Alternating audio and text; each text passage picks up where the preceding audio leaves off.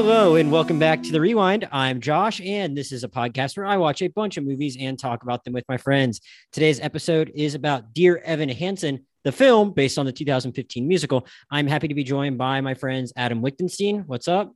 Hey, how's it going? Good. And for the first time in about a year, John Pulice. John, thanks for coming back. Thanks for having me. Yeah. So as I mentioned before, Dear Evan Hansen is based on the 2015 musical that starred Ben Platt and had music by Ben Platt and Justin Paul, who did the music for the movie, and which is directed by Steven Chbosky. I should have looked up how to say that guy's name beforehand. He's done other stuff, including Perks of Being a Wallflower and the live action Beauty and the Beast. Ben Platt is the one returning guy from the Broadway musical, and the fact that he is doing so 6 years after he was playing a high schooler in the Broadway musical and basically a full decade after he's playing a college student in Pitch Perfect, has been a topic of discussion, which I am sure we will get to. But the cast also includes several other people who we'll discuss. But to get to it, Evan Hansen is a teenager who suffers from severe social anxiety and depression, and he is medicated. He lives with his single mom and really has a lot of trouble just interacting with people in the world, let alone having to navigate high school on top of that. And one day when his therapist, he's writing letters that his therapist has told him to write to himself to encourage him as an exercise, just to help his own mental health. He writes one letter to himself that mentions a girl he has a crush on, whose name is Zoe Murphy. She's played by Caitlin Dever. But through a sequence of events, it ends up coming into the possession of a classmate named Connor Murphy, who is a bit of an outcast and clearly has some issues of his own. But Connor sees his sister's name on this letter and thinks it's about him and is in some way making fun of him. He runs off with it. The next day, Evan is brought into the principal's office. He thinks he's going to be in trouble because of the things he's written. And it turns out that Connor's parents are there. They're played by Amy Adams and Danny Pino. And it turns out, sadly, Connor has killed himself, and they found this letter on him and thinking it was a suicide note that Connor wrote to Evan. And they are thrilled to learn that their son actually had a friend. Evan, who doesn't really have any friends, ends up going along with it. And it becomes a bigger and bigger deal as he ingratiates himself to this family and becomes a big story that a lot is being done in the memory of Connor, and Evan is getting a lot of credit for that. And the lies basically spiral out of control. Guys, this musical was a huge hit. It won a Tony for Ben Platt. Did it win Best Musical, John? Yes, it did. Yeah, it won several. It won book. It won score. I think it won 6 Tonys total. Yeah, so it was a really huge success. It also won, I think it won Best Performance in a Musical for an actress for the woman who played his mom in the musical, Rachel Bay Jones, though that role again went to Julianne Moore in the movie. And so it was very successful, and I was extremely ignorant of it before, up until about 6 weeks ago. I'm not going to go into all the ways I was just discussing offline with Adam and John, and I was ignorant of it, but I really didn't know much. But Adam, I know you have a little bit more of a relationship with this play, and you'd seen it a couple times, so you have some reference points for kind of how they made this transition from stage to screen. Is that correct? Yeah. I think was introduced to the musical a couple of years ago. I just saw people talking about it. I was on a big musical high after listening to Hamilton and listening to In the Heights and some other really popular musicals. So I'm like, okay, I'll give this a shot.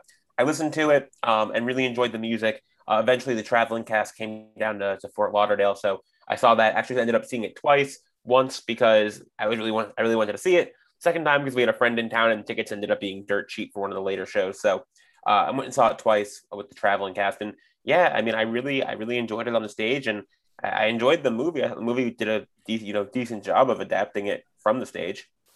Yeah, I think Adam is probably going to be the highest of us on the movie. So I'm curious, John, I know you hadn't seen it in person, but as someone that was at least somewhat familiar with the soundtrack and a little bit more about what the play was about, what were your feelings about this as at least the quality of the music and what you understood about it coming into it? And did you have any worries when you saw, they're going to try and turn this into a movie?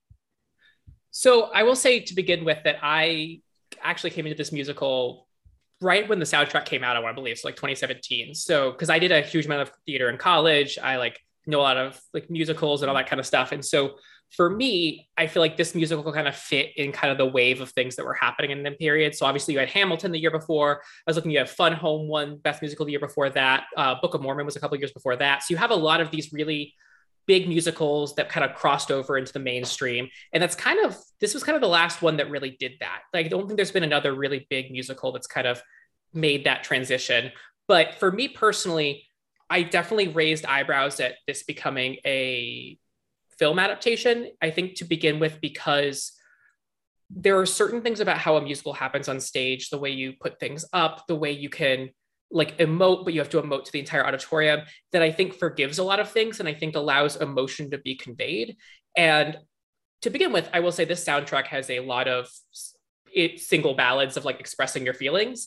And so while on stage, you can kind of have that connection with the audience and do that, it's a really big challenge to translate those to film. And I think we've seen over and over again with recent film adaptations of musicals that like things that really work well on stage, because you can juxtapose people who are in different areas on the same stage and show them together, just creates a lot of cutting and a lot of like, well, they're here and here and here.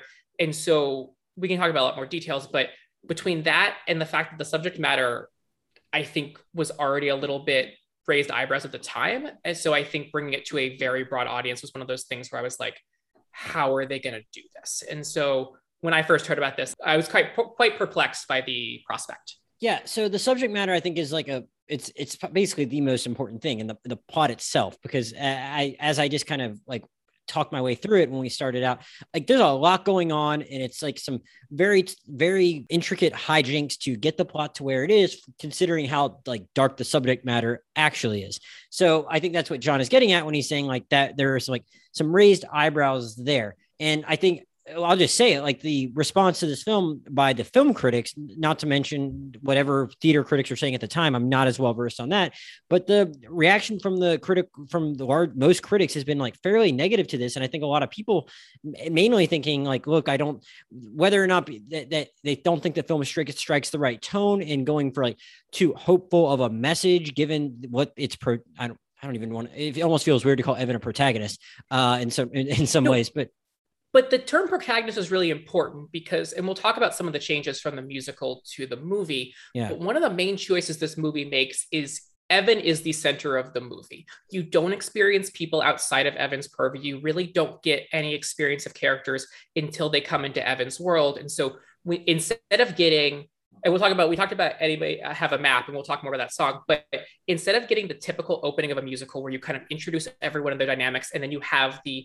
initiating event that causes everything, you don't have that basis. So everything's seen through Evan's lens. And so I think that makes it actually a lot harder to sympathize with a lot of characters, because instead of having outside reference points for who they were before this terrible tragedy happened, how those things work, everything's funneled through him. And so we'll talk about Ben Platt's performance and whether or not it works, but I think you lose a lot of the anchors that give you the opportunity to rest on other things when Evan Hansen is kind of like going out on the deep end. Yeah, I could totally see that. And I think that's maybe why some of it like rubs people the wrong way when they don't have those same connections to other characters. And they're just left to feel like, or am I supposed to be sympathizing with this one character who I am like spending all the time with? And I don't feel like I know anyone else that well. And Adam, I know you like the movie, but how did it strike you as far as whether this movie really like actually got it right and how it leaves you feeling about Evan compared to these other characters? And if it, I guess is hard enough on him and gives him a full enough arc that you feel like the movie has the right perspective on him? Well, one, I definitely agree with John that Anybody Have a Map being left out was a big mistake. And can you explain what that song is? Anybody Have a Map is the opening number of the musical. It kind of introduces all the characters, not just Evan. It introduces his mom. It introduces the Murphy family. It introduces the fact that Connor's, kind of a screw up or something. I guess is maybe not the right word, but like that he's a kid having a tough time. Like there's a line in the song where, his mom's like, I don't want you going to school high. And he's like, okay, cool. I'm not going to go then. And stuff like that. So it kind of introduces the kind of dynamics and stuff. And as far as it striking the right tone, I'm sure we'll get, like John said, we'll get into it. There are plot changes, especially at the end, an addition that kind of wasn't crazy about. But I just think, like with the plot line as a whole, I was trying to explain it to some friends who had never heard the musical or anything and explain like what the movie was about. And it's a lot. Like I'm trying to explain it. I'm like, it's a lot. You have to see it to kind of know what's going on. it's a big hurdle. And yeah, I feel like I kind of came away from it when I saw the musical. I was like, oh, Evan's does a really bad thing. That's the point. The point is that he does something very, very bad.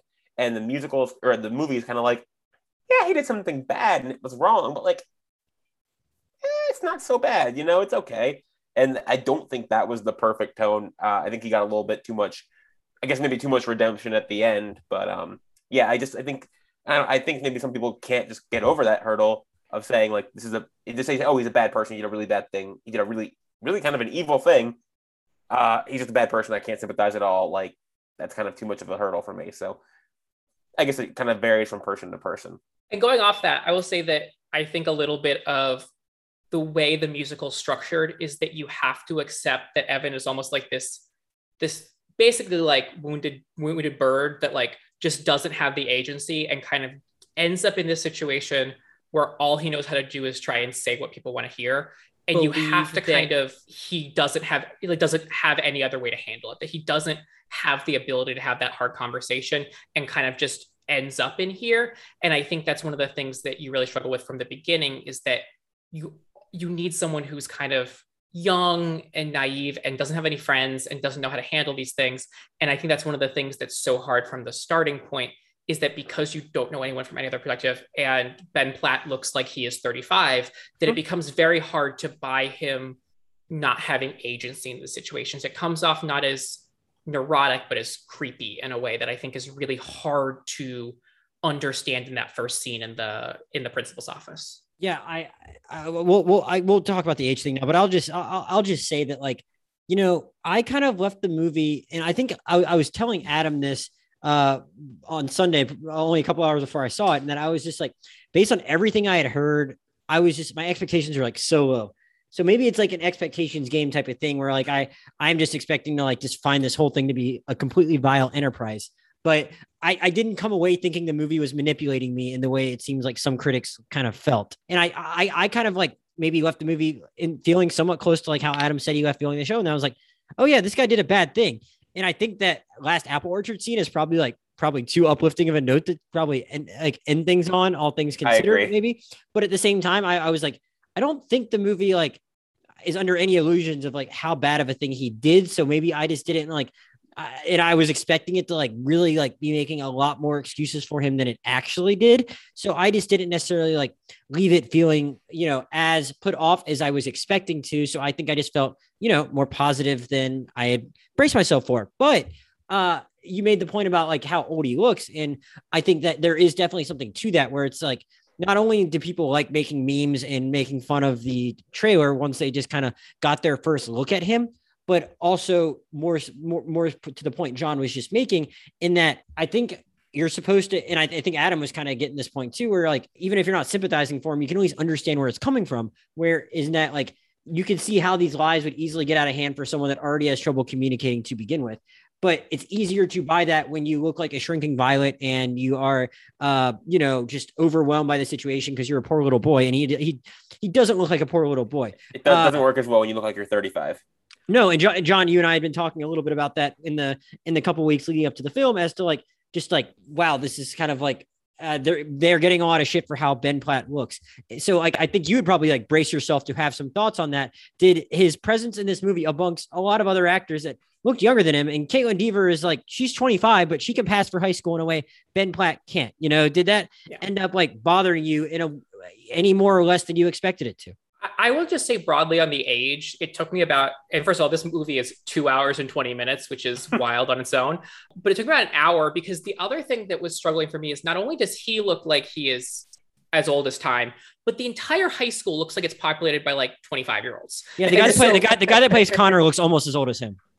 Yeah, but it's not just that. It's also that somehow like this high school, and I've watched a lot of high school movies or movies that are supposed to be in this thing, and like, I guess I'll compare it to High School Musical in my mind, where like, yes, that's a very nice high school, but the lockers are normal sized and like everyone looks somewhat the same age. In this high school, everyone looks like you're 25. That is the smallest all high school rally I've ever seen. I have no idea what city they're in, where there's a public bus that goes down these like mountain passes. Like it just nothing. Bethesda, they're from your neck of the woods. They're in Bethesda, aren't they? I'm from Virginia, and like I have never seen an area that looked that rural in the DC metro area. But even then, I think that it was a hard transition to like figure out where I was, because the other thing with the age is hard, but the other thing about it is that because like the principal scene is like 8-10 minutes into this movie, it's very quick. You have waving through a window, which is weirdly staged, and we'll talk about that. But then you go straight to the principal's office like 10 minutes later, and you don't have anything with Amy Adams. You don't know this character well enough. And suddenly you're in this situation where like neither of them are on the wavelength of what this movie needs in terms of naturalism.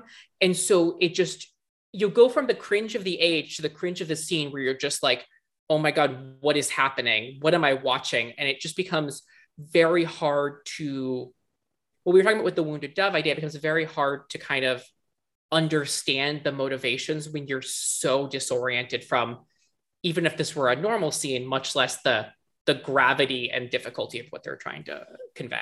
You mean specifically the scene in the principal's office where they first give him the letter? It just kind of struck a weird chord with you? I think you're still so confused by how old he looks and what he's supposed to be, and what, like, because Waving Through a Window is a beautiful song, and I have no idea why they staged him walking through a high school with a bunch of people around. That made the least sense I've ever seen. Like, I could see a version of that staging where you have everyone just disappear and it's like he's by himself, and I could totally buy it. But also that song is a bop. Like, that song rules. And because you have so much noise from everyone in that gym, I was listening to the recording. I was like, oh, there are the drums and stuff, but I literally couldn't hear it in the theater because you have so much like cacophony from all the people in the school. And so like, it just becomes very hard to figure out where you're at and kind of get on the level of the movie before you kind of are already shot out of a cannon. And so like, it seems like a confluence of factors, like on top of the age thing, just kind of left you a little disoriented.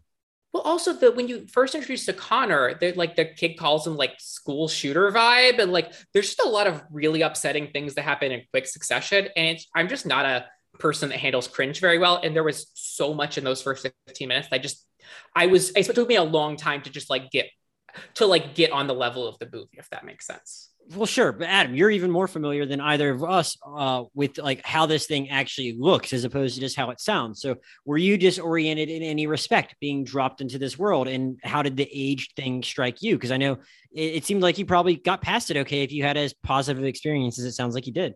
Yeah. I mean, I mean, since I knew the plot line and everything, all of it kind of coming in, I guess I was less disoriented. I don't know. Having seen it, I guess, like I kind of knew what to expect. If I was coming into it totally blind, or if I was coming into it with only, and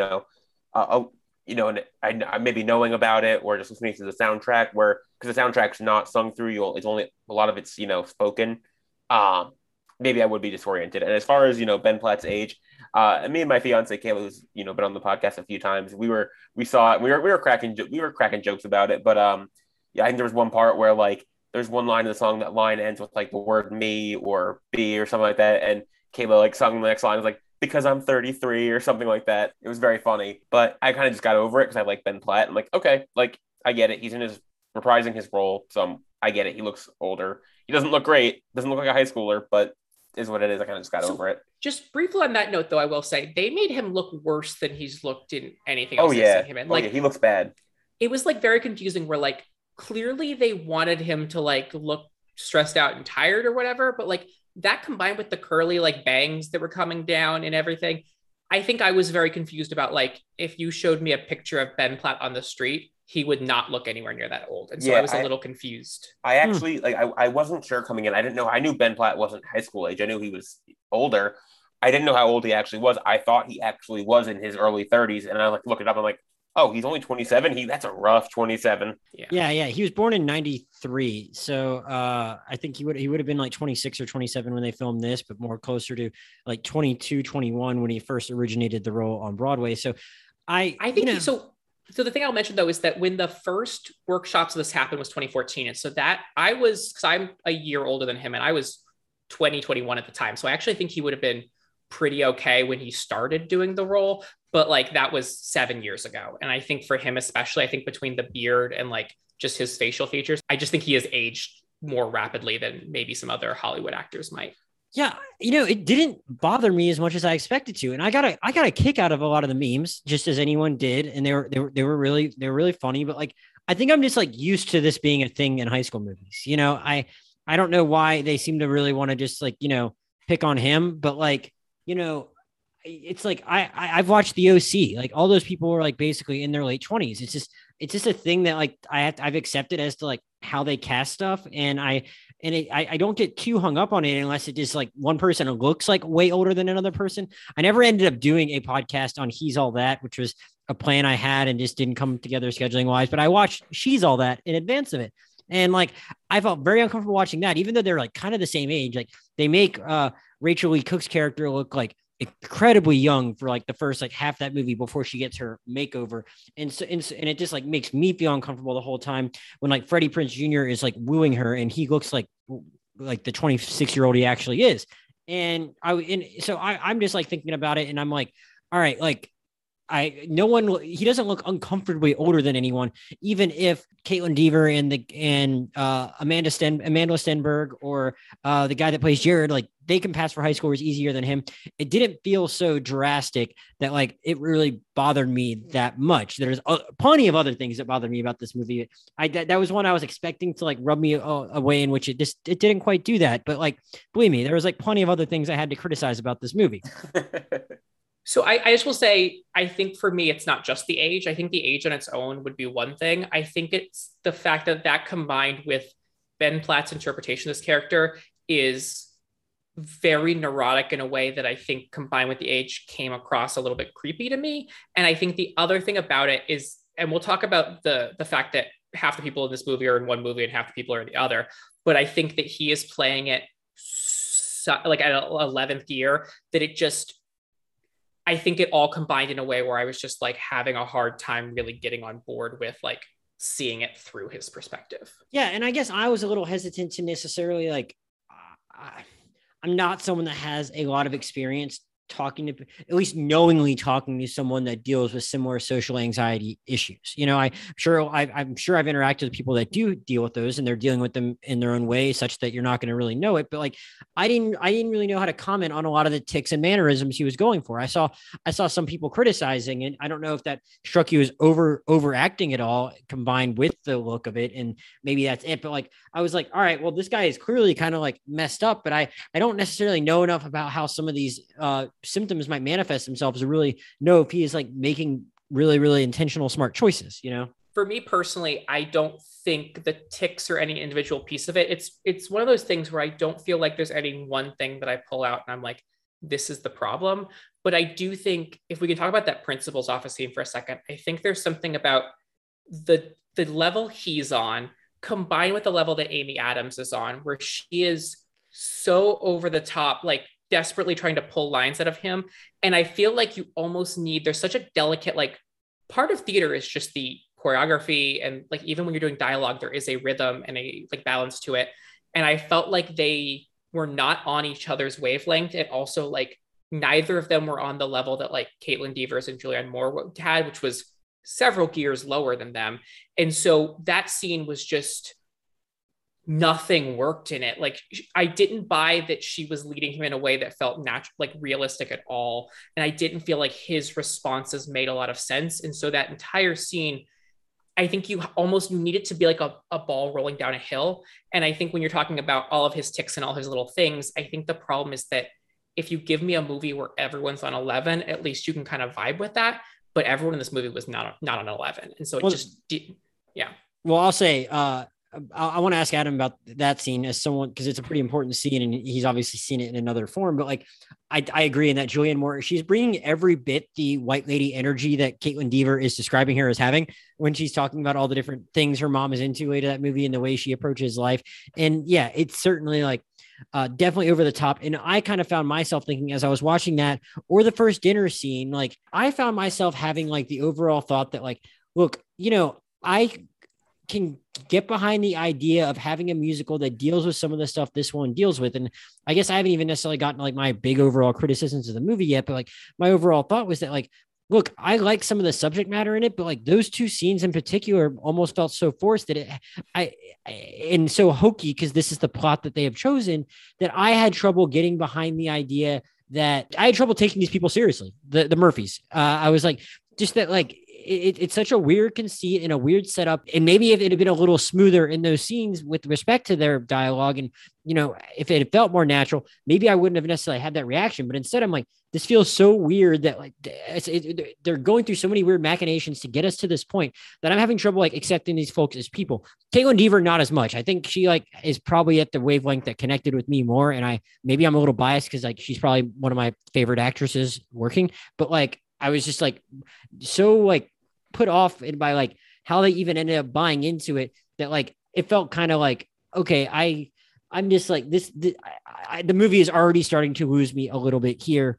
Adam, I think that is an important scene that John has brought us back to a few times, because like that is where you first kind of see how Evan might end up finding himself in this kind of situation, because he doesn't know how to communicate in those settings and is so caught off guard, because on top of having his level of social anxiety, anyone is going to be a little perplexed or confused when someone has just committed suicide and their parents are telling them all these things. Did that scene in the movie play any differently for you than it did on the stage? Because who knows, maybe everyone is giving theater energy in a way that like they're all on the same wavelength in a show, whereas maybe they're not as much in a film where it seems like everyone's kind of at a different level, like John was talking about. I don't remember it really being that much different on stage. And I granted, I did see it on stage just a couple of years ago. I mean, it didn't seem that different than how it was portrayed on stage. Maybe it was better performances on stage, or, you know, worse performances in the movie. But yeah, it kind of plot wise and stuff, it seemed pretty true to the stage version. I didn't notice any huge differences in that part particularly. I got you. I want to move a little bit to like the rest of the school though, and the student body, because that was where I saw the biggest missed opportunity, in that I was like really I don't want to say getting a kick out of it, because though in some respect I was, as to like seeing how these people were reacting to something like this. And it felt like it was getting at something like really, really, really on point for a while, with respect to how students are going to like grasp onto something like this to try and make something of it and pretend they have more of a connection than they actually do, as a lot of people were surely doing with Connor, given what we were shown about how he actually fit into this student body. And I kind of wanted it to be, I don't know if it's a satire on the level of something like Election, but like something where it's like you're seeing how students might, you know, react in a, you know, disingenuous manner or act in a certain way, and having the movie really take aim about how, and I know social media is obviously a part of the play itself to a certain extent. And again, they're being faithful to the play. So where Alana ends up going, I get it. That's like kind of on the page already with respect to her having her own mental health issues. But I'm like, I kind of wanted to have like another character like that like didn't really have as sympathetic of a backstory, but that was just there trying to like capitalize on things for her own gain, and have the movie kind of be like, look, this isn't exactly the proper way to go about mourning someone. You guys don't know you guys might act like you really think this is important, but you don't know the first thing about actually how to respond to people that need this kind of help. Yet you're going to like, you know, create foundations and hold pep rallies and act like something means more to you than it really is. And it felt like the movie like kind of went there, but then like kind of didn't go there in the way I fully wanted it to, because it had to deal with this really convoluted plot at the same time. And it's like, I would have watched a whole movie about this if we didn't have to deal with like all of Evan's lies. And again, that's not the movie I signed up for. It's not what the play is, but that's what I found myself thinking as I was watching this story. John, what did you think about, you know, how this movie kind of wrote these other characters that Evan is having to deal with at school, and the choices they make that drives at least this version of the plot? Yeah, I think it's hard, because I think that the character you're referencing, who's, remind me of the name. Alana, or played by Amanda Stenberg. Okay. That sounds right. But she is Alana. Yeah. Alana is the kind of character who I actually think there is a lot more to dig into there if you really wanted to, because I actually think what you're describing is basically what she actually does in this show. Putting aside like her own personal struggles, which she gave me very strong, I say this with a lot of understanding of my own position, I want to go to an Ivy League energy, which is like, I'm going to start whatever club I need to try and like be that like type A overachiever. And it felt like, I think there's a version of this show where the critique of her is like, well, you didn't know him. Why are you doing all these projects and trying to like why is this the way you feel that you need to deal with this? And I think because she has such a, I use the term for like a better one, like heel turn in like the third act, that it becomes so focused on that, you kind of lose sight of like, she's the one questioning Evan about like, well, did you really know him? And how much did you actually care about this? But she didn't know him. And yet she's the one who's been like using this for kind of like clout chasing. And so I think there's an interesting thing there to ask. I think the show feels very uncomfortable actually holding its characters to account. I think there's quite a bit of like not being willing to actually ask the question about any of them. And I think that becomes especially difficult when like you're in the situation where Evan is, where like there is a lot to hold to account there. And then it kind of like, I think tries to absolve him at the end. And so I think what you're saying, I don't think the movie is, or the show is structured to make those arguments, much less make them for any character, much less Alana. Interesting. If I remember right now, again, like I said, I last saw the musical a couple of years ago, so I could be remembering this a little bit wrong. But in the musical, like Alana's song in the movie, the anonymous ones, that's only movie that's not in the original stage show. That is not, if I recall, in the play at all, in the musical at all. It's kind of almost purely like, I want to go to an Ivy League school energy, like that she's doing it kind of for clout, and that's kind of at least the impression I got. And if someone listening says I'm wrong, that I might be wrong, but that's kind of how I remember it, is that she's kind of just clout chasing here, not necessarily for evil reasons, just to go to help herself, but like, oh well, kind of swooping in after the fact to say this is so terrible, we need to do something. And that's something that's a big thing. And like you said, it kind of gestures towards this. I think the movie gestures, and the musical itself gesture towards a lot of different things that they don't fully explore. But one of them is like just kind of how phony even an emotion as straightforward as grief can kind of be played like in the internet and social media age. Like, so there's a montage in the movie, and it's also kind of similar in the stage show during You Will Be Found, which is a song I love dearly, but where people are saying, oh my God, everyone has to see this, to share this with someone you love. Like, okay, yeah, sure, it affected you real deeply. You watched a 5-minute video on YouTube. Like, sure, I'm sure it really affected you. You don't know anyone involved in this.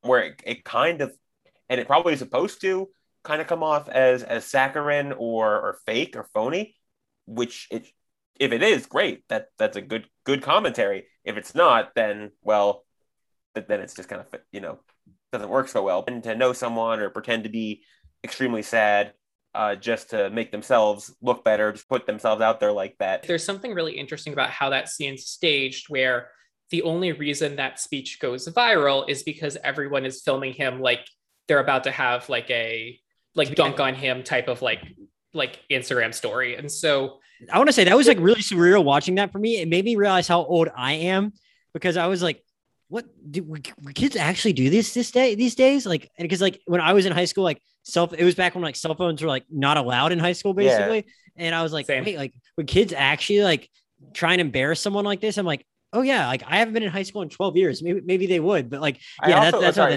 One nitpick about that. It's like, I understand like one or two people like taking their phones out and like try to like, oh, haha, it's so funny. The entire school, I'm sorry, I don't believe that. Children can be jerks, but like teenagers especially can be jerks. I don't think every single person in the crowd would take their phone out to laugh at him. I did have that thought too, but sorry, go ahead, John. Oh, so we can talk about this more broadly because there's a lot of camp in the movie, and I actually think it works in certain ways. But in that case, I think the problem with that is then it turns into this montage of information on different sources. And like, there were a lot of things in that just like struck me as someone who was like 35 making this. Like there were like these 12-minute YouTube videos that it was like showing like 5 seconds of, which didn't make any sense. It was very obsessed with like trying to throw Reddit into the mix of social media. And I was like, give me Snapchat stories, give me Instagram stories, give me TikToks. Like, I feel like there are certain short videos that might've had responses to this, but like, I don't know why we're getting all these like 13-minute YouTube clips that we're showing a bit of. But also the fact that scene then turned into what I am pretty sure is an exact copy of the Facebook ad, where it has all the videos that turn into like a globe basically. And it was just, it looked like someone had made this in iMovie. And I was just like, what's happening? How is this a $20 million like studio movie? I don't understand. Yeah, that was a moment that like, it was funny because right before like when he was like giving the speech and stuff, I don't know what it says about me, but I was like, oh, this is actually kind of good. Like, I don't know why everyone hates this movie so much. And then it turns into the viral moment thing. And we're almost like left to think that like you know, had all of this stuff actually happen to Evan, and he was coming from an honest place, like when he gave that speech, then like the resulting outcome would have been like wholly a good thing. And like I was like, I don't know, like it's kind of weird that like it's kind of equating like virality to like some kind of like healthy good response and cure all to all of this if like one good thing goes viral. It was kind of weird, and I don't think it like fully got into the actual response that would be like necessary, because they just kept talking about this foundation and raising awareness, but they didn't actually like get into like what a good version of that would look like. It's kind of like left to believe that the only thing bad about this is Evan's lie itself. And I guess that's what I'm saying, is that like I don't think it really, you're right, John. Like I don't think these people really understand social media or the internet that well to begin with. So it didn't really know how to take aim at them in the first place. Part of this show is that you have to hold in your head the idea that the bad things that people do and the good things that come from them may not, like that you have to like, you can't just excuse the bad things people do because something good comes from it. And I think the other piece of that, as we're kind of going through this show, is not just Evan and the speech and whoever he might reach, but also the fact that then with Alana's character posts the therapy letter that people think is the suicide letter on, I guess, Instagram. She gets to her goal for the fundraising, and so it becomes this whole thing where it's like, well, you ruined this family's life and they're getting death threats, but it all worked out. And I was just like, Apples for everyone. I can't hold these things in my head. Like I just couldn't do it. Yeah. Well, do you think so? In light of that, and how it's like, I don't know, it's kind of like showing that like, oh yeah, well, this is again something like that where she's like she's doing a bad thing too. I've seen some people also criticize it, thinking that the movie didn't really need to sell out that character like it did in the first place either, and have her do a bad thing. Like it didn't even necessarily need to go there. But regardless, again, it's kind of like implying that like these monetary goals, these viral goals, like that is a good end to have necessarily. And it spends a lot of time on that without actually dwelling maybe so much as it could on the hurt that is done to the Murphy family. Well, I also think that action makes more sense if this character is based around clout chasing than it does if she's, doing this for, good reasons. Yeah. Because she relates to this person who took their own life. Like it makes more sense that she does it. It's that because she wants to put this on her Princeton resume or something. Like it makes more sense. Yeah. And I just think more broadly, I think there's something very hard about you have to kind of accept every character is doing the best they can, and kind of they're all on trajectories that just kind of collide.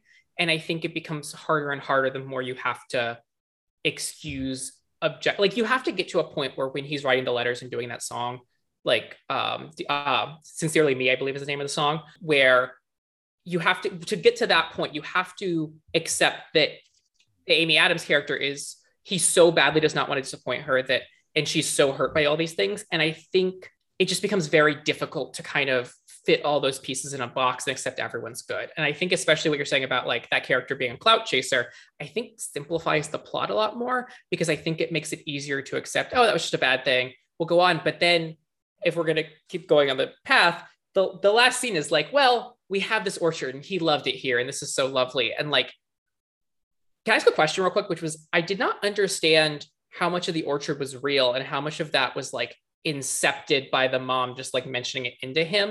And it became one of these things where I was like, I don't even know how, like, what's real here and what's fake. What's this one story he's been telling over and over again? It became very difficult to like tease that out. And then in the last scene, she's like, well, he did really love it. And I was like, okay. But it's like the entire conception of Connor is this falsity, and it becomes so difficult to actually get any sense of what's real or what's true about this person. I guess that didn't bother me so much, because like I just kind of accepted that his family didn't know him.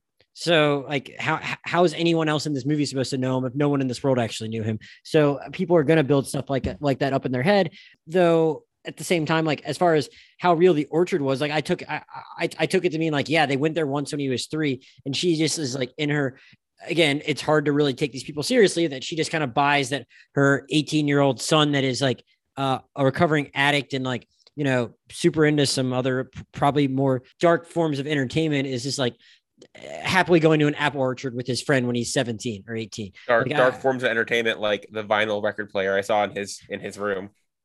Yeah, we also talk about how nice their like the Julianne Moore and Ben Platt are supposed to be really poor, and yet his room is larger than my apartment. And I was just like, I don't understand what's happening. Yeah, here. I was like, I mean, I don't. I mean, look, class does play a role in this movie, so we haven't even really gotten to that yet. And I did have a thought about that. Like, they're poor, but their house looks pretty big for just two people in a nice suburb of a nice. I mean, Bethesda's considered a DC suburb, right? So it's like it's a very wealthy one too, right? So it's like you have a decent sized house in Bethesda, Maryland, and you supposedly can't like send your son to college. You might need to downsize, lady. How about that? I think get a condo. I want to go back to a thing on this note though, which is that we talked about anybody have a map being missing. And I think the reason that was difficult for me is that you don't get the idea of Amy Adams's character doing the best she can for the son and like the interactions there and like the desperate struggle of like, I don't know what to do with this kid. And I'm trying my hardest. And I have no idea. And you have the same thing with Julianne Moore, where she's like, I am overwhelmed. I'm doing everything I can here. I don't know how to help Evan. I don't know, like, I'm working this job and I'm doing the best I can to keep my job. And like, there's just all these forces. And like, even the dad, Connor's father, who was the stepfather in the movie, there was some really interesting acting going on there. I actually thought that character was really interesting. And I found like, I actually really liked the arc there where I thought that actor did a good job of like, was definitely more camp than Julianne Moore. But I thought the evolution from like, I don't know how to process this to like dealing with the emotions and like the connection with Ben, I actually thought was you saw less of. And I actually thought that was to its benefit. And I actually really liked the beats of that relationship. But again, when you don't have those relationships to begin with, you don't know, they're all on like this path of collision and they're all just like keeping it all together. When you don't have that to begin with, it becomes very difficult when you get to these later points and you don't have anything to fall back on. You don't quite get just how hard they struggle with these things and what they were trying to do and all these pieces. And so it just becomes very difficult when all you see is the aftermath of Connor's suicide. You don't have any basis for understanding who they are or what they were trying to do. And so it just makes it so difficult. Yeah. Which is why they shouldn't have cut out To Break in a Glove either. Such a good song too. All the ones they cut out were good songs. Well, yeah. I like them all. It seems like, Adam, it seems like even though you're higher on the movie than us, it seems like you agreed with the point that John just made though, with respect to giving the mothers a little bit more of a backstory. Yeah, I mean, I definitely think at the very least 3 out of the 4 songs that they cut from the musical or from the movie, which I understand the movie's already like 2 hours and 20 minutes long, adding more songs would be difficult. I think Disappear kind of replaced by the anonymous ones. Okay, fine. Anybody have a map? We've talked about already, a lot. To Break in a Glove is a song where it's referenced in the movie where Evan finds the baseball glove that, the stepdad got for Connor. In the movie or in the musical, it kind of goes more into it. It's kind of talking about the song, kind of going into about how like this dad tried to reach his son and, how he thought he was doing the right thing by kind of being kind of tough and stuff like that. I think one of the main lines in the song is, it's the hard way, but it's the right way. And he thought he was doing the right thing and, kind of humanizes him more. And then the last song that they cut is called Good for You, which people talk about how Evan didn't quite get enough repercussions or, he doesn't get enough backlash, I guess, for what he did. Well, that's what Good for You is. It's basically everyone coming at him saying like, you're really screwing everyone else over here. Like you're doing a bad thing. But yeah, I definitely think, like I said, To Break in a Glove would have fit in really well to kind of help humanize a character who had kind of his humanity cut away a little bit. Well, yeah. As far as what your point right there, because you had mentioned something the other day about how they'd cut out a couple of the songs that might have, actually like had Evan face his repercussions a little more. And you just mentioned the length of the movie. And look, I think even though I guess, most Broadway shows are going to be more than 2 hours and 15 minutes, typically, I think I've only really seen a few. I think in a film, this is a story that could probably be fully told in 2 hours and 15 minutes. Like if you're going to have it be this long, there's room to have Evan face the repercussions on the back end that he should. And I was a little skeptical when Adam had told me oh yeah, they cut out a song that really did a lot of that work. And I was like, how can they really fix one big issue with the movie with one song? And then I listened to Good for You today, and Good for You is a really good song. It's might be the catchiest out of everything that I heard in the movie. Does Melody have some feelings on Good for You, Adam? Melody loves Good for You. Okay. I think, John, Oshi's winning the Good Dog Award for this podcast so far. He's asleep on the floor right here. Oh, I took away his bones. That's why I went off camera for a second.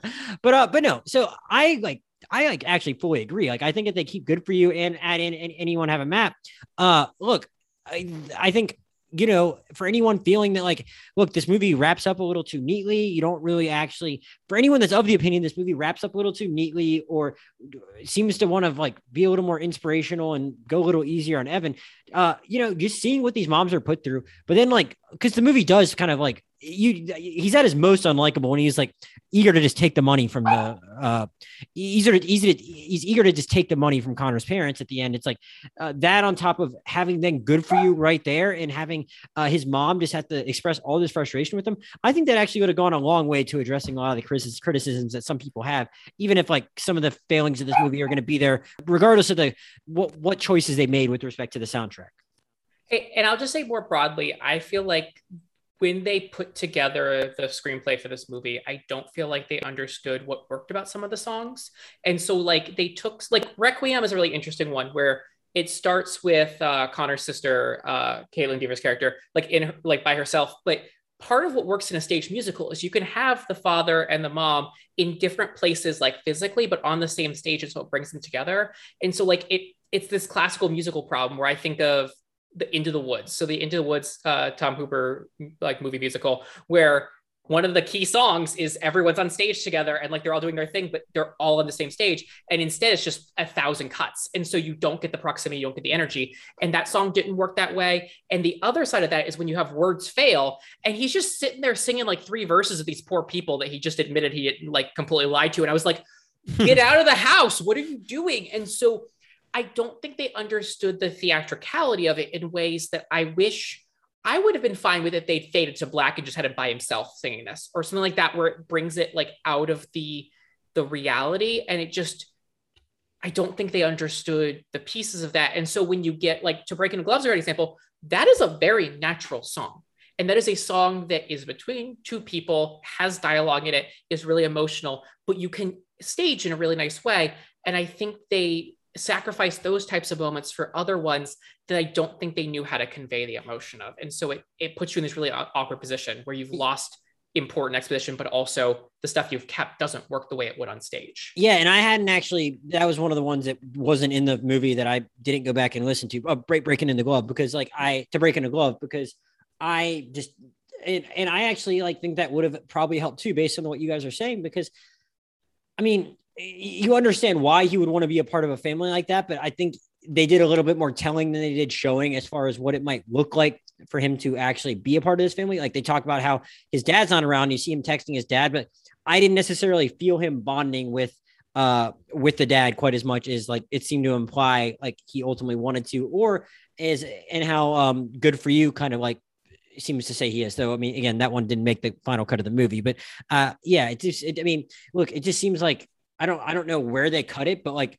this movie, again, it's 2 hours and freaking 17 minutes long. Like I think they could have found room for 3 more songs and cut 9 minutes elsewhere, you know? So, well, and this is the thing about some of the other songs we talked about where like, instead of having that opening song, which is a classical musical genre, the other one I know really well is Next to Normal, where you have this like entire family, like starting point, and then she has a panic attack and it moves the story forward.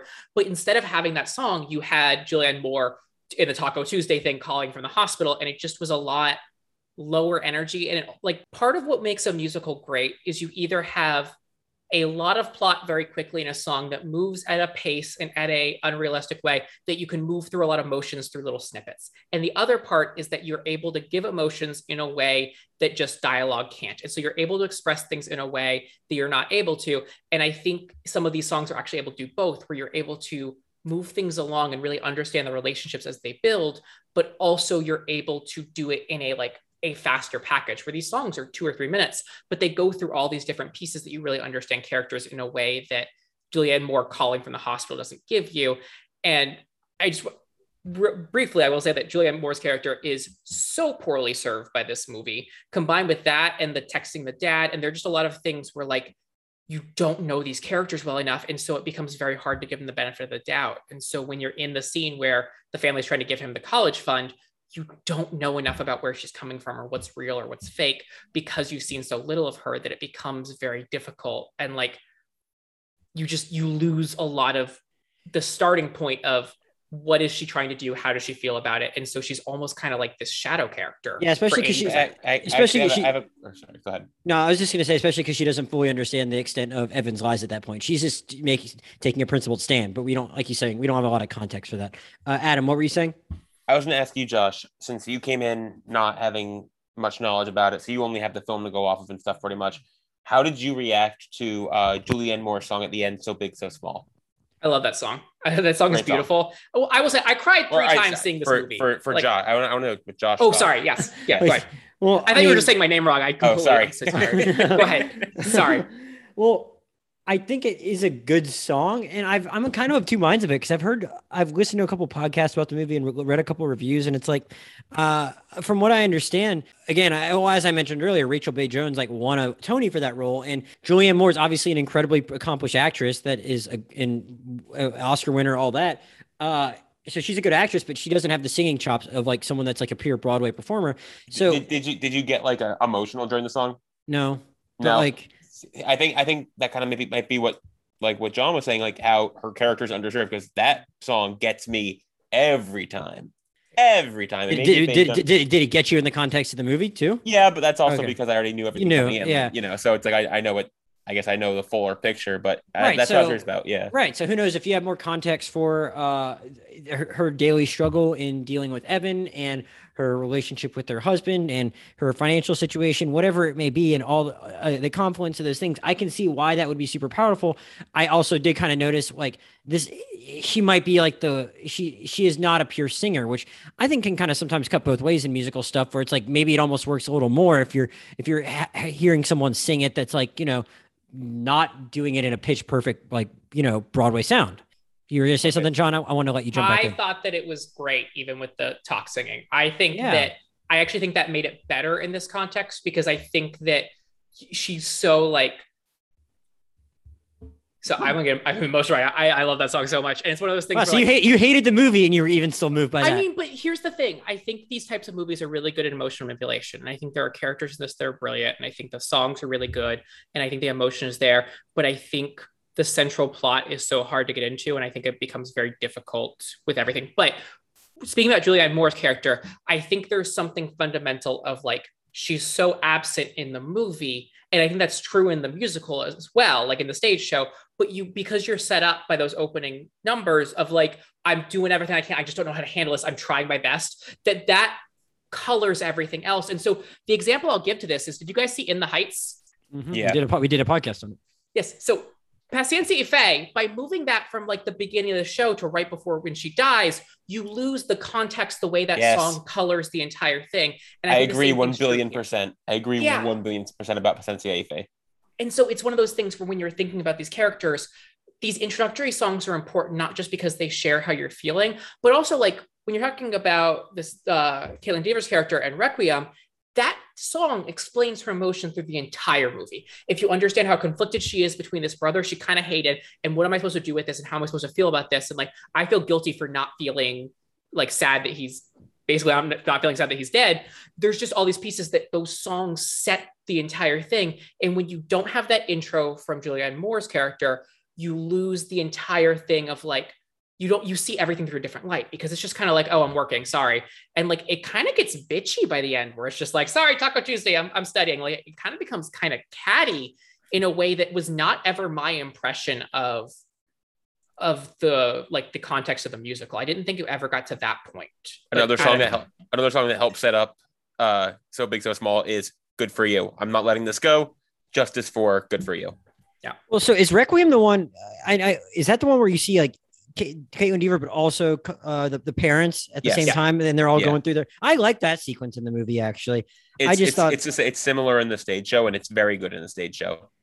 Yeah, I guess that gets it more like I was saying I wanted, as far as just, whether it be about how people like are performative and using social media to respond to grief, but also just like seeing how people like process grief in their own way. I just think there was potential for a lot more moments like that in a story like this without like, without the really like iffy plot. And that was just one sequence of the movie. I'm like, I like how this is shot, seeing them all go through their natural environments and really have to deal with this on their own. And I don't know. I just felt like a movie that long that has all these performers, like there were way more potential for more moments like that than we were given. So, and just to go back to to bring it all kind of around, is the fact that you lose the ability to understand these characters outside of Evan brings everything into this very convoluted and kind of uncomfortable central plot. Whereas if that is the train tracks you're on, but there are a lot of other things happening within it, the way like a musical is staged and you have lots of characters with their own motivations,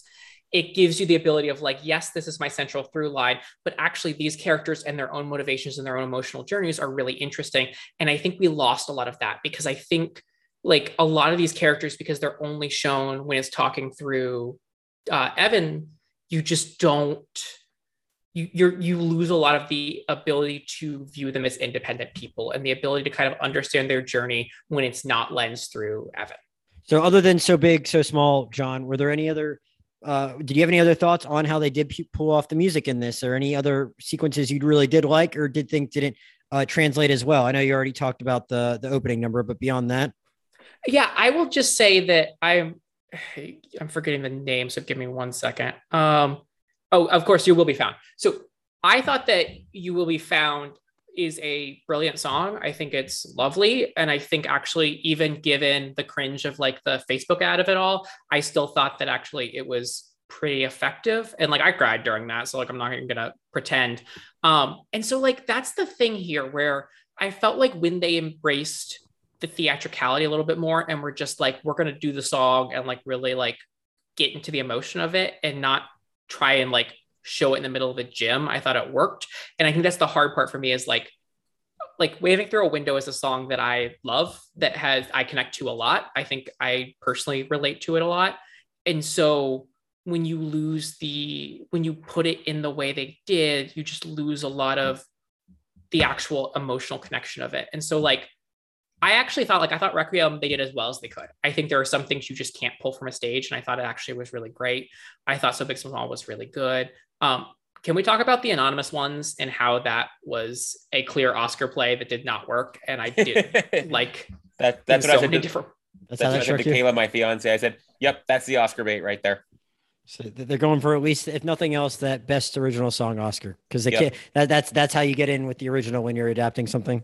Well, have you seen there's also already a SZA version that they've released at the same time of the same song, which is a choice. But like, that's the thing is like, I actually think that these types of shows, I think when you try and make this show have a song that's like, well, we're all part of this, and this is something we all struggle with, I actually think that loses the way that musicals and like in theater and just like storytelling is meant to work, which is specific characters that go through things that are relatable and you can understand them and feel them and have the emotions of them and kind of feel all those things. And I think when you take it so explicitly to, oh, we're all part of this, I think it gets a little bit like to not age myself, like Saturday Afternoon Special, in terms of like, it just felt very much like a, so just so you know, like NBC type of ad of like, everyone struggles with mental health. And I think there are ways to do it through You Will Be Found and stuff like that that just aren't as, I feel like it was trying too hard. It just didn't work for me. I agree that I think You Will Be Found covers it already, covers that angle. Like, hey, we all have hard times. Don't worry. Like, there's someone to help you, you know. I think that kind of covers it. I don't think you needed the anonymous ones, but I guess like, and that's written Oscar bait. And that's written into the show where a lot of the dialogue in those social media clips is in like this Broadway soundtrack. And like all of the, like, I felt like I was alone. Here are all the things you connected me so much. That's all there. And so I don't think you don't have to turn subtext into text in that way to try and make it more relatable. I actually think that's one of the worst ways you can do these things, because I think that specific stories you tell and the ways they relate is how you like convey emotion. And I think when you try and literally make it like we're all in this together, to not cite High School Musical again, like it becomes too theatrical, it becomes too messagey, I guess. I'm trying to think of the right word to say here, but it just becomes a little bit too pointed in the social messages trying to get along in a way that I think the musical itself does convey very well. I don't disagree. I just wasn't as cynical about it in the moment because I didn't realize it was original because I didn't know any better. So that was how that struck me. But I could certainly see why someone would have that reaction to that song and that particular subject matter at that point in the show. Adam, do you have any other final thoughts on the movie or anything we didn't touch on about the show that you wanted to mention before we wrap up? Just the part at the end where it's like, oh, he's digging through all this stuff, trying to find out. Oh, like, right. Yeah, we didn't fully oh, go into that. Yeah. Yeah, just like, oh, I'm trying to find anyone who knew him and da da da da. Like a little too much. If I remember right, in the musical, the only thing we kind of get towards that is like, okay, he's like, I found the list of books he liked. I'm gonna read these. Feel like I kind of know him a little better. But like, I think it was a little too much on the nose and a little bit trying to redeem him too much, like by sending the video to like his family, and it's like, no, dude, they really don't want. Right, but I think he did it. I think he did it anonymously though. So they're right. So he wasn't like. But it's not that they know that he did it. It's that we know that he did it, and it's like, okay, right. Come on, like calm down. Yeah, I think it came across a little bit like penance in a way that I was like a little uncomfortable with. Of like, if it were more, I feel like I have to do this. I feel like it's important for me to understand this person and like give some important memorial to this. That would have been fine. But like the reading every book on this thing, just especially the way it was staged, just felt very like, this is how I'll make myself feel better. And like, I think that undercut a little bit of like, I actually think that final song, again, I cried during the guitar song that he sang, incredible stuff. But like, I think it needed to be down about 2 notches. And I thought it was a little bit absolving in terms of like, well, look, you managed to find these important things. And I'm like, okay. For the record, that whole bit, including the song by Connor, is movie only. That's not in the stage show at all. I actually think that was great. I don't think the song was. I don't know. I don't like how it was put in there. It's like, oh, he's finding this to give it to the family and make them, the Murphy family, and make them feel better, and like et cetera. Okay. Yeah. Again, it's less like, even if it was done anonymously, it's like, it's to make us feel better about him, and it's like, no. He did a really bad thing. It's okay to accept that he did a really bad thing and to not necessarily like this character. Yeah. Again, I think I was just like already kind of like expecting to not like him and acutely aware of the things he was doing were not good. So when I now think about it, I'm like, yeah, it was doing a lot of work in those last scenes to, I mean, at least get him to a good place. And I don't know if it needed to do that much. Like I didn't need anyone to hold my hand to like let me know that he had done a bad thing. But at the same time, like it devoted a lot of screen. We're talking about where they could have cut stuff out to save some of the time for more of these other songs. And that's probably that little stretch of the movie right there is maybe candidate number 1. And I don't think that orchard scene really added a whole lot, though I was, more Caitlin Deaver, in my opinion, is never a bad thing. There was one of the part I wanted to mention that because we only briefly talked about the song Words Fail, which includes probably my favorite moment in the whole musical, where it kind of the crux of the musical, where he's like, I just was going along with this because I wanted this, and I just hate myself, and I hope nobody sees how much I hate myself and how bad of a person I am. And I think it's incredible. Like if you listening to the musical version of it without any visual part of it gets me choked up. It's just really good acting through song. And there's a part in the movie version where it's like it cuts from when I guess he's at the house to when he's like sitting in the park and stuff. They almost I thought they were going to cut out the second part of Words Fail, which I think is the most important part of the musical, and I would have just absolutely rioted if they had done that. Like, I would have just lost my mind. Interesting. That stretch didn't register as much for me for whatever reason, but noted. I would just say I think Words Fail for me is a very important song, but I also think part of the suspension of disbelief of musical is that when you're on stage and someone's singing like that kind of thing, it's almost to the audience and to themselves. It's not as much the people on stage. And so it relieves some of the tension of like, that scene is shot so naturalistically where they're all at the table and it keeps cutting to Amy Adams and the stepfather. And I'm just like, what is happening right now? Like you just dropped this bomb and now you're singing at them for the next 2 minutes. And I think I honestly wish. Oh, that's Words Fail. Oh, yeah. Okay. I forgot. It's the song where he comes yeah, clean. Okay. Yeah. Sorry. Yeah. It is a little janky for sure. The part that I'm talking about is I would have rioted. It's like the lines where he's like, he's like saying where he reprises waving through a window, and he's like, I never let them see the worst of me because what if everyone saw? What if everyone knew? Would they like what they saw or would they hate it too? And I'm like, that's the best, most important part of the whole show. And I thought they were going to cut it out, and I would have lost my mind. Yeah.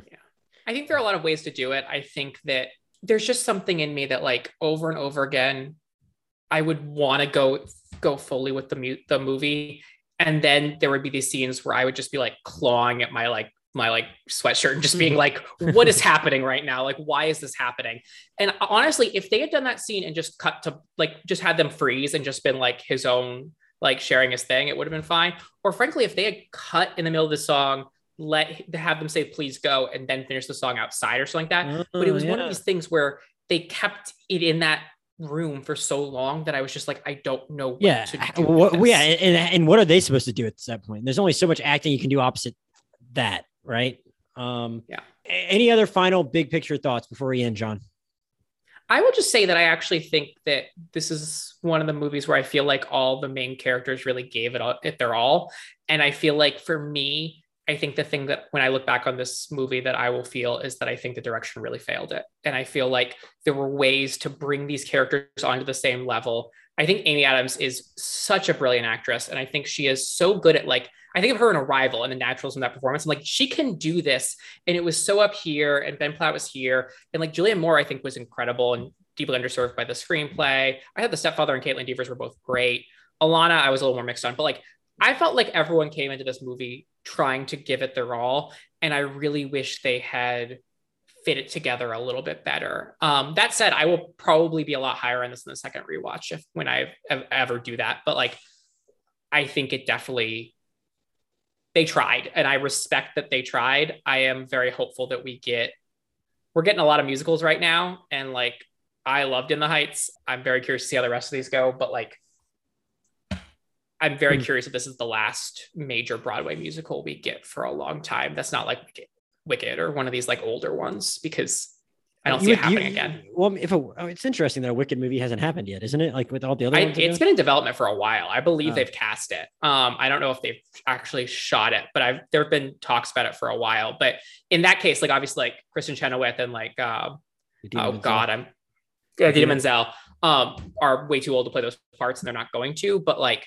it's definitely one of those things where I think you either need the story to be good enough or you need something that people really want to see. And like, I think this is probably going to suffer from the same thing In the Heights did, where they were too Broadway focused. And so, or like tried to do it too realistic, the musical, although In the Heights was way better than this, but either way, it just doesn't have the names, where I think at the end of the day, I don't know who, I mean, like Amy Adams, Julianne Moore, but they're like, this had a lot bigger names than In the Heights did though. Yes. But at the same time, like, I mean, Julianne Moore is in 9 minutes of this movie. Like, she's not in this movie. And like, Amy Adams is a major character in this movie, but like, this is the Ben Platt show. And like, I don't know how many people know Ben Platt or like saw The Politician or like really care about his other stuff. And so I think that really brings it down to like a theater nerd level. And so I am hopeful that we get more of these types of shots, because I do think that this musical is actually very good. I think that there is a reason musicals work better on stage than on film. But at the same time, I do think we've seen enough film musicals that really work. And so I'm hopeful that we're not at the end of kind of a wave of movie musicals, but we'll see. Adam, any other final thoughts on Dear Evan Hansen? Well, again, justice for Good For You. Shout out to Caitlin Dever and Danny Pino, who I thought did really well in this movie. I really like Danny Pino. And yeah, just as far as musicals that are also out right now, even though it's not an adaptation, it's a just filmed musical. Come From Away is on Apple TV, and Come From Away is really good. Really? Yeah, it's really good. It's the musical being filmed like Hamilton was.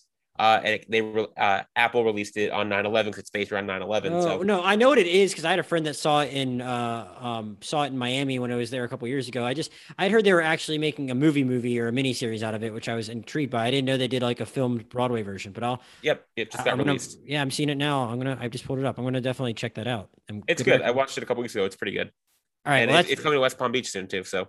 Ooh, okay. Well, you got to let me know about that because I will buy a ticket for that for sure. And I guess that's your recommendation. John, have you been watching anything else you want to point people towards? I watched The Thing last night and I enjoyed that. I don't know what else there's nothing else to really hit on. I will say if people haven't watched In the Heights, go watch that. That is the best thing I've seen in probably a year and I adored it. Sure. And I don't, again, I because I'm just like so steeped in my Sopranos rewatch. I don't have a lot new to stuff to say. I'm still also continuing my like little Ingmar Bergman education. I watched the theatrical version of Scenes from a Marriage, which is on HBO, which Max via Criterion, as HBO Max is simultaneously putting out this Oscar Isaac, Jessica Chastain adaptation of it, the original movie, which apparently, according to my friend Ben Lubin, who is going to be doing the podcast on Bergman Island with me. Apparently, the Scenes from a Marriage original miniseries is actually the way to watch it, but the movie is on HBO, and it was actually really, really good and keeps your attention really well for something that doesn't have a lot of different settings and has very long scenes and just like 6 very long scenes and is like 2 hours and 49 minutes long. It's way better than you would think when you just hear that. Speaking of the thing, and John Carpenter, Adam will probably next be joining us on the Halloween sequel, which is coming out at some point in October, because he and Kayla did the original with me way back 3 years ago when it first came out. I'll have to watch that. Yeah. And so you can stay tuned for Adam on that, and stay tuned for John on Tick Tick Boom, which is at some point in the next couple of months, right, John? Yeah, I think it's in like a month or so. It's not too long. So at some point in the next month, both of these guys will be coming back to join me. So guys, I want to say thank you for joining me. As usual, you can find me on Twitter, Josh Jurnovoy, JOSHJURNOVOY, and the podcast Twitter at Rewind Movie Pod, and the email rewindmoviepod@gmail.com. Coming up next on the podcast, though, Venom, Let There Be Carnage. I don't even know who's talking about it, but the first Venom was a gloriously weird movie. So I think we'll probably be talking about that, and maybe The Eyes of Tammy Faye, because my other friend Kayla reached out and wanted to talk about that one as well. So probably one of the two of those after this. But thanks again to Adam and John for joining me. Thanks to everyone for listening, and we'll see you next time.